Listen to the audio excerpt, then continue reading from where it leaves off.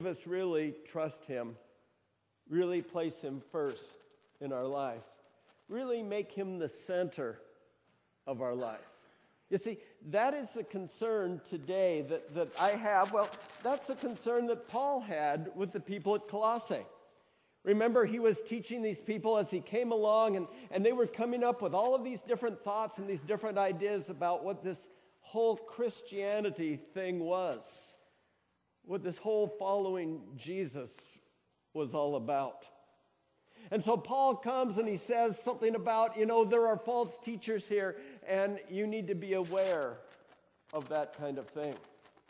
Now you can say to me, well, Pastor, that was way back in Paul's time, and we're better today. My question to you is, are we really better today? Or maybe are we even worse today? So what makes it the same as back in Paul's day? What do you think is happening today that might have been happening back in Paul's day? This is where you get to respond. What do you think's going on today?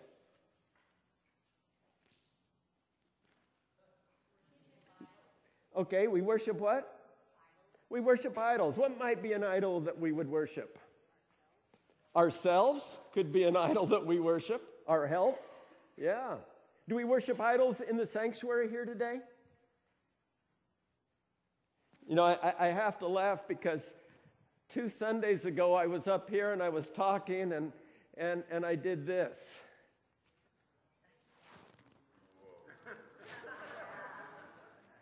And Mary said to me afterwards, "Do you know what you did?" And I thought, what did I do? You sat on the table. It's just a table. Come on.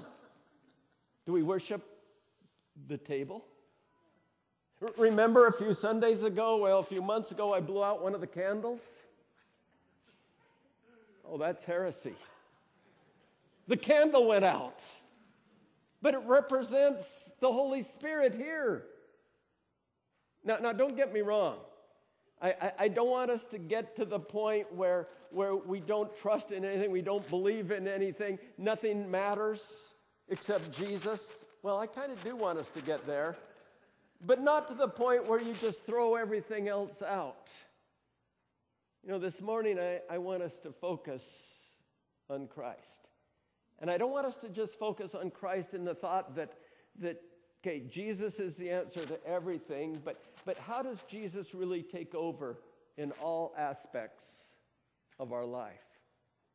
And I mean where He controls our decisions as to what we do day in and day out. As we make decisions about our families, how does Jesus enter into that? As we make decisions about where we work and how we work, how does Jesus enter into that? When we relate to each other, whether it is fellow Christians or maybe it is a Christian to a non-Christian, how do we relate Jesus to that? This morning we get to celebrate because we celebrate about who Christ is, but also who Christ is to us in what we are and what we say and what we do. Because if you will remember, before Jesus came, we were in bondage to sin. Okay, those are kind of churchy words, bondage to sin. What that means is we were controlled by sin. It had hold of us. There was not a lot of hope. If you couldn't make it to the priest with your sacrifice, oh, sorry, you're sinful. Sorry, you're not going to make it. But with Jesus coming, something took place. And what took place is we finally became free. And as Martin Luther King would say, free at last. Free at last. And that's what we are today. Because now, because of Christ, and our passage talks about this, that we have been rescued, that we have been liberated from our sins. Will you still sin? Answer, yes. You will still sin because none of us are perfect. But we are rescued from our sin, but we don't have to be held captive to that whole thought of us sinning.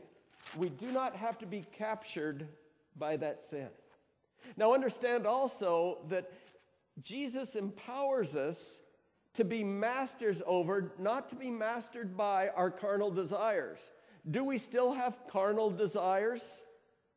The answer is yes. We still have carnal desires. Okay, men, I'm going to pick on you since I'm a man and I understand this kind of stuff. What kind of carnal desires do we still have as Christians? Oh, come on, you all know. What? Lust of the eyes. Oh, I don't have that. Chuck, do you have that? I do too. We as men, we have that. What other carnal desires, men? Pride. Pride. Huh. Me? Are you kidding? I'm above that. Yeah. Pride. Lust of the flesh. Yeah, that kind of comes with the eyes too. Okay. Anybody else, men? I know about the person next to you. You know, the man in your aisle, not you. What? Gluttony. Oh, gee. I hate this today. Gluttony. What else? Greed. Yeah, I love it. What was that one? I'm on a roll. Thank you. Ego. Selfish. Ladies, do we want to start on you now? We're enjoying this. Yeah, preach it, brothers. What about gambling? Pornography. Well, we covered that, and lust of the eye and of the flesh and so on. I mean, there's all kinds of things. But the great news is we are empowered to be masters over these things. And if we will accept Christ and will accept the power of Christ, then we can be victorious in those things. If we want to just do it ourselves and forget it, we are going to be mastered by these carnal desires. So the other thing here is that because of Jesus, we can be set free from these debilitating habits, these mindsets, these controlling influences. Remember what Romans 12, chapter 1 says, be what? Transformed. What does transform mean? To be changed, to be different. And in our own strength, it's awfully hard. But in Christ, He gives us the power to do that kind of thing. In Galatians chapter 5, verse 1, Paul declared, it is for freedom that Christ has set us free. Stand firm then, and do not let yourselves be burdened again by a yoke of slavery. Anybody know what the recidivism rate is of people who get out of prison? Jerry, you work with prisoners a lot. Do you have any? It's over 50%. I'm thinking 65%, maybe. That those 70, do I hear 75? 70, 75. Yeah, Tama works with prisoners too. 70%. 70% of the people who get out of prison in a year or less are back, maybe it's 3 years or less, are back into prison again. See, the problem with us as Christians is we have the way out, we just don't always take the way out. We have Jesus Christ in our lives that can wash away the sin, that can take away those desires, but we don't let Him do that. For some reason, we kind of like being stuck. For some reason, we kind of like moaning and groaning and whining and complaining. You know, in this passage that Pastor Mary read, Paul issues a sobering warning to the new believers about the dangers that are out there. Look at verse 8, if you would. For it says, see to it that no one takes you captive. You see, this is the menace. The menace is that there are people, there are things out there that are looking to take us captive. And it's not such the question of, and I would agree with all of us here, of us all of a sudden saying, okay, Jesus, I'm going to turn my back on you, forget you, I'm going to go do my own thing. But it's more the thought of deception that is out there. That they're the little things that begin to sway us it begins to turn us away from what God would have us do into what the world would have us do. So, what are some of those deceptions that are out there? Maybe just so subtle that it's not blatant. Because if it was blatant, we would say, no, we resist. But so subtle. Share some of those things with me. Advertising. You know, I'm sick of advertising because I know every time a commercial comes on, they're going to try to sell me something I don't want and I don't need. It's just that way. And they lie. I mean, they find nice ways to lie, subtle ways to lie, but they make you feel like you have to have what they have or you're not all right. What's another thing? A subtle thing. Culture. Yeah, notice what has happened over the years. Look back 20 years ago and see the values and how the values have changed. Very subtly, we are being deceived into what a world says is okay. And why does the world want to deceive us into saying these things are okay? Because the world wants to feel good about itself. And if it can get all of us saying, gee, what the world is doing is fine, then the world feels fine. Do you have anybody like that you know? If they can just get you to do what they're doing, then they feel better about themselves. Okay, Kurt, you had something else? Yes. And then it's the thought, as long as nobody knows, it's okay. You know, we'll just leave what we do here. We'll live this life over here, but then we'll come over here and we'll be the pious Christian. Anybody living a life like that? I don't want to see your hands. I already know that we do. Maybe not so blatant, but I already know. Oh, I'm tempted to answer that phone, but I won't. See to it that no one takes you captive.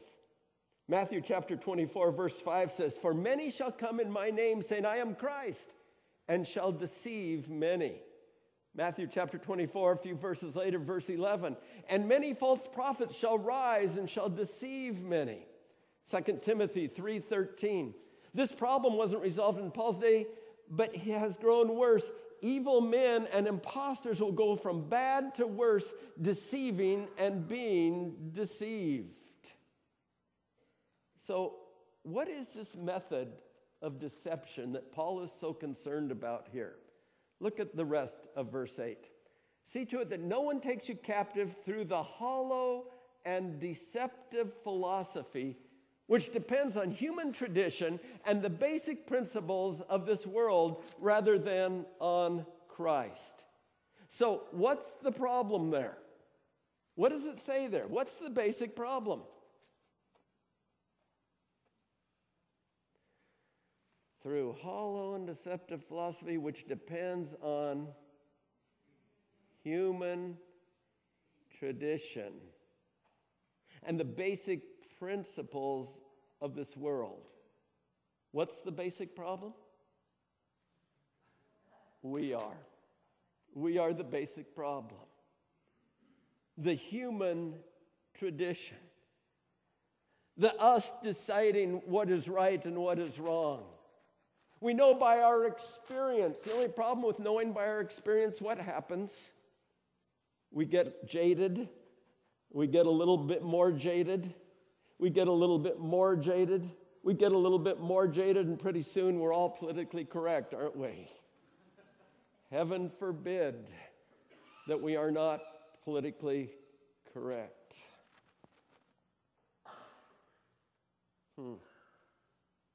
Politically correct, Christ correct. What do we bow to?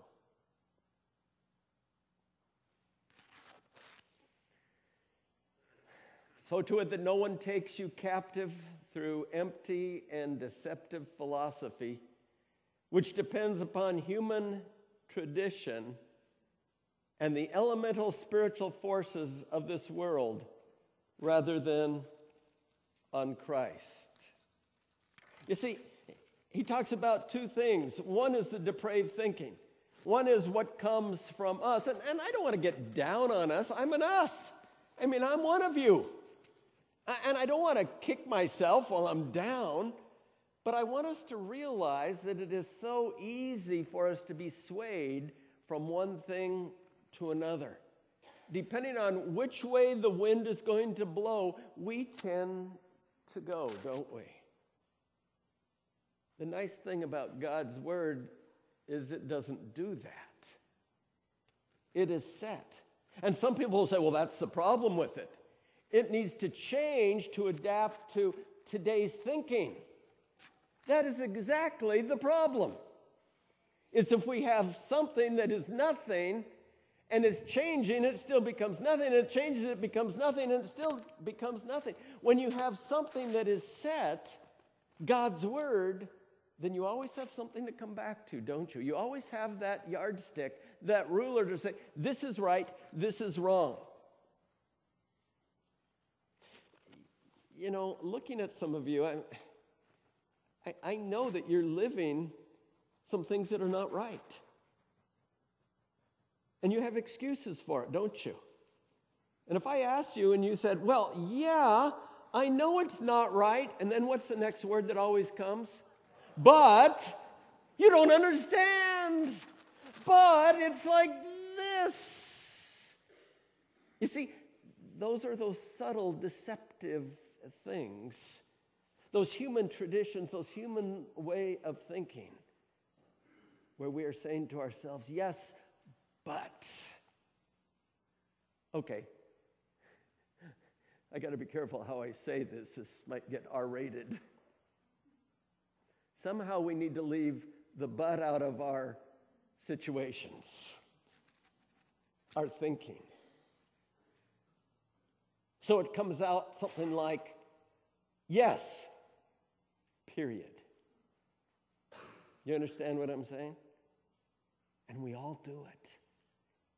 Some of us do it at a much worse level by some standards. Some of us do it on a lot less of a level by some standards.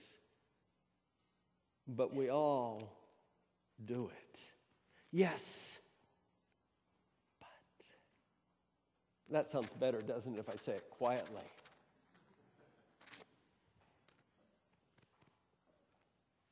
That's the method that is going on.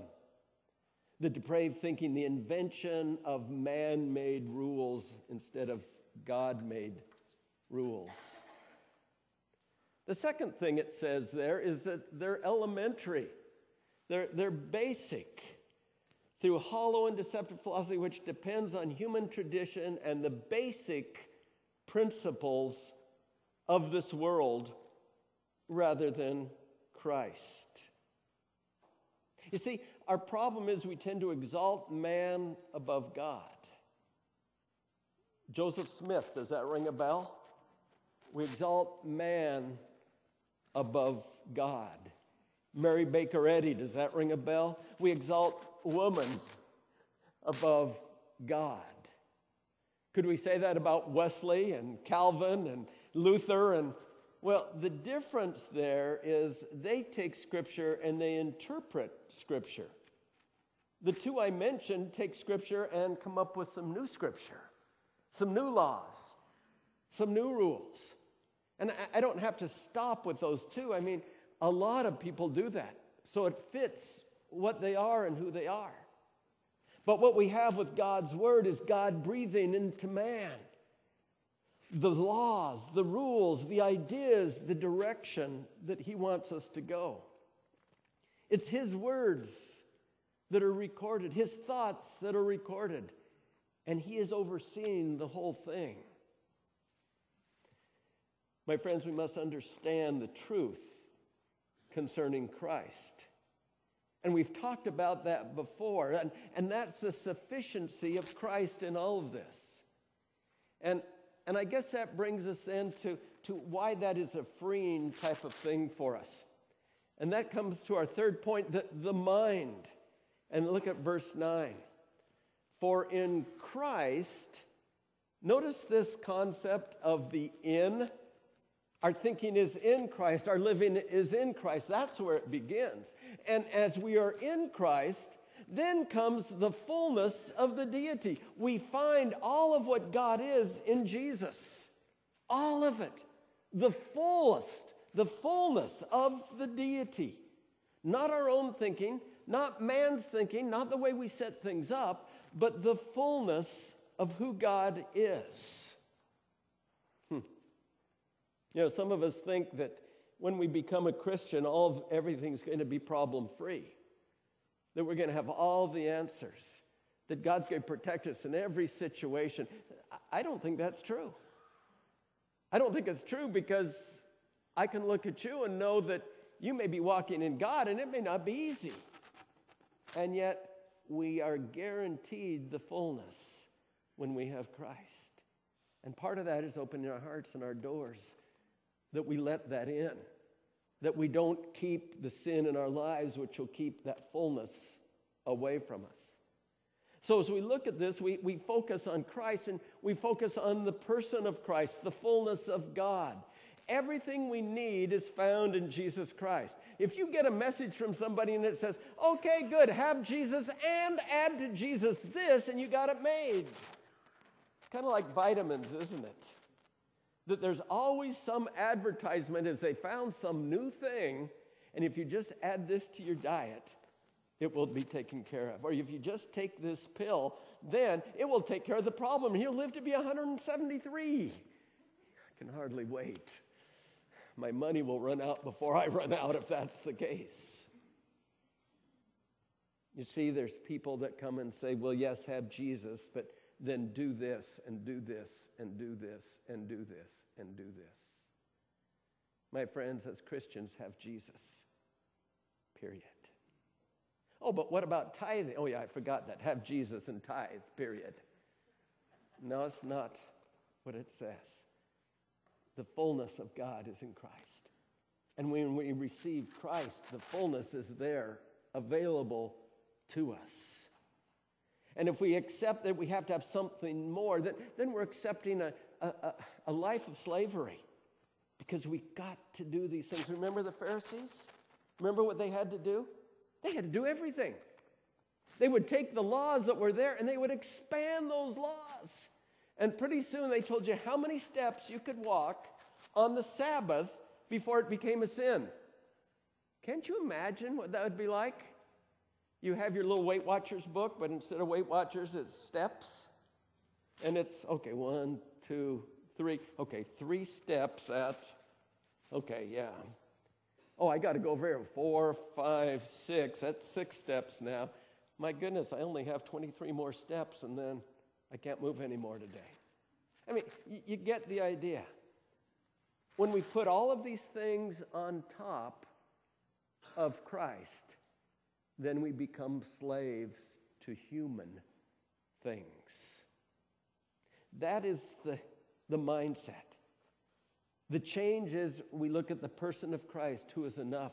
We look at the provisions of Christ in verse 10. Look at verse 10. And you have been given fullness in Christ, who is the head over every power and authority. It's in Christ. We are a unified group in Christ. It is us and it is Jesus. And then the power of Christ is there. We are not dependent upon anything else. We are dependent solely upon the power of Jesus Christ. John tells us that Jesus was manifested that he might destroy the works of the devil. Is that good news? That should be good news. To know that the devil is going to be defeated. That's Jesus. He's going to take care of that. So look what we have. We have the person of Christ. We have the provision of Christ. We have the power of Christ. So what does that mean to us today? That means today we can worship. That means today we can say, praise you, God. Thank you, Jesus. Thank you for making me everything that I need to be. Thank you for being that power, that provision, that person in my life. Help me, Lord, to follow, to be who you want me to be. That's the good news. And the guarantee is there that when we do that he will make us complete. Amen? Amen. Let's pray. Lord God, thank you. Thank you. It doesn't have to be us. Oh, we're involved in that, I know, Lord. But as we focus on you, as we center upon you, as we become your man and your woman, your boy, your girl, that we can be conquerors, that we can be more, that we can be yours. Thank you. In Jesus' name, amen. If we could have the ushers come now to receive the offering.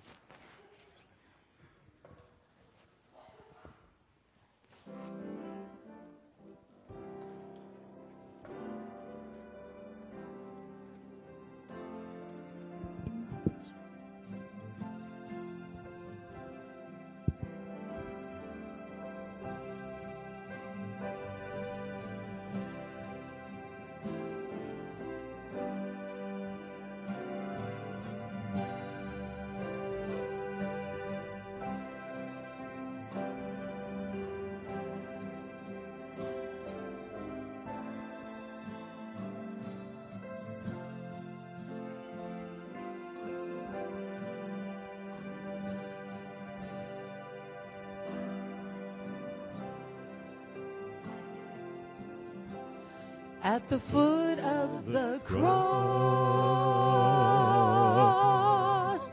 I surrender. At the foot of the cross, I give my all. At the feet of the Master, I lay down my will before the Lord. I fall. Let's all stand at the foot of the cross. At the foot of the cross,